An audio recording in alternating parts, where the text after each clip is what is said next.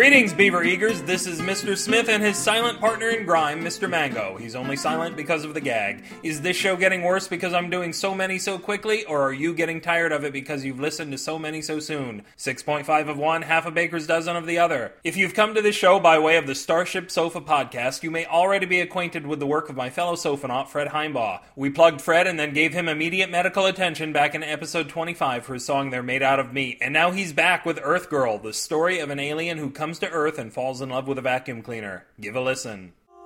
Earth Girl, Earth Girl, you're not like others from this place. Tall and slender, metallic, pull up on your base. Love your dirtbag, your darling power cord unwound. Love it when you kiss the floor and make that sucking sound. You are the one for me, my Earth Girl. You really push my buttons, Earth Girl. You glide across the floor.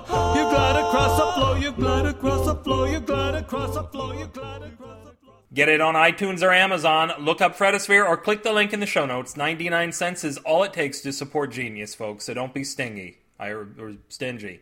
Well, don't be stingy either. Today's story is more ingenuity at work. What does one do when one breaks one's favorite amphibian? Don't think frog glue, because that would be ridiculous. Think frog magnet. Frog Magnet by Matthew Sanborn Smith.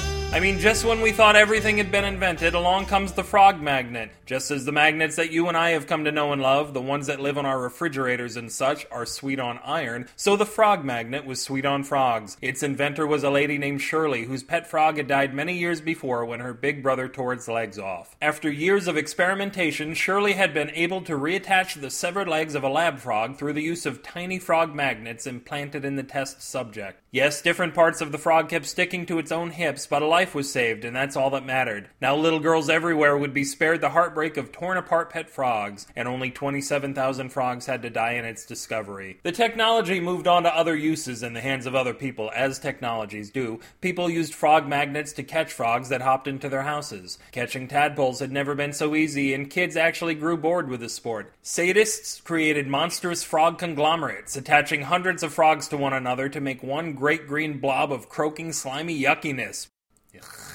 Perhaps the most sinister application came about when DARPA researchers reversed the magnet's polarity and created the FL-16, the frog launcher. That war on terror they'd been on about for the past 30 years, wrapped up within a month. Yes, it sounded too easy, but you try getting hit by 90 frogs a minute traveling at 600 miles an hour. That'll take it out of you, my friend. I wonder if those frogs would want their legs back after some French guy had already cooked them. If this story croaked your Kermit, you can gaze in wonder upon it and other tragic hips at my blogathedral, the1000.blogspot.com, or get down on your knees and receive something even more special right here at BewareTheHairyMango.com. Cry the beloved Mango in the comments for this post, or Yahtzee mail me and totally freak out as if you've just won the lottery like my sister does when she's rolled 5 of a kind at Matthew at BewareTheHairyMango.com, or show us your large straight at BewareTheHairyMango@gmail.com. Crawl past enemy lines and get the SF signal to the resistance fighters at sfsignal.com before it's too late. Wait, the resistance fighters would be the enemy themselves. Don't send it to them. We want it to go to the resistance, period. Too late? Shit. We really need to get better at this imaginary war. Do what all your friends are doing and subscribe to this show by knocking on the RSS feed's door, or if you're a nonconformist, and let's repeat the nonconformist oath, you can skip over to iTunes and do that bit while watching your 5-star review of this show blowing in the wind. Let's tweet up at twitter.com/upwithgravity and I'll sign your breasts with my big black permanent marker, even if you're a guy or a chicken. I'm betting I said that before. Now I know how Benny Hill must have felt. I'm mangoing like a spaniel over here.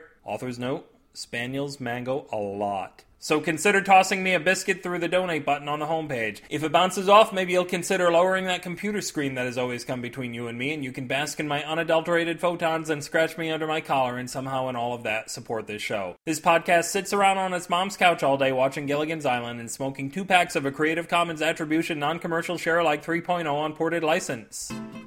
This is Matthew Sanborn Smith, the lover of life, conqueror of worlds, player of some seriously cutthroat solitaire, saying no guts, no glory, no digestion. No problem fitting into those jeans, though, so that's a plus. Good night.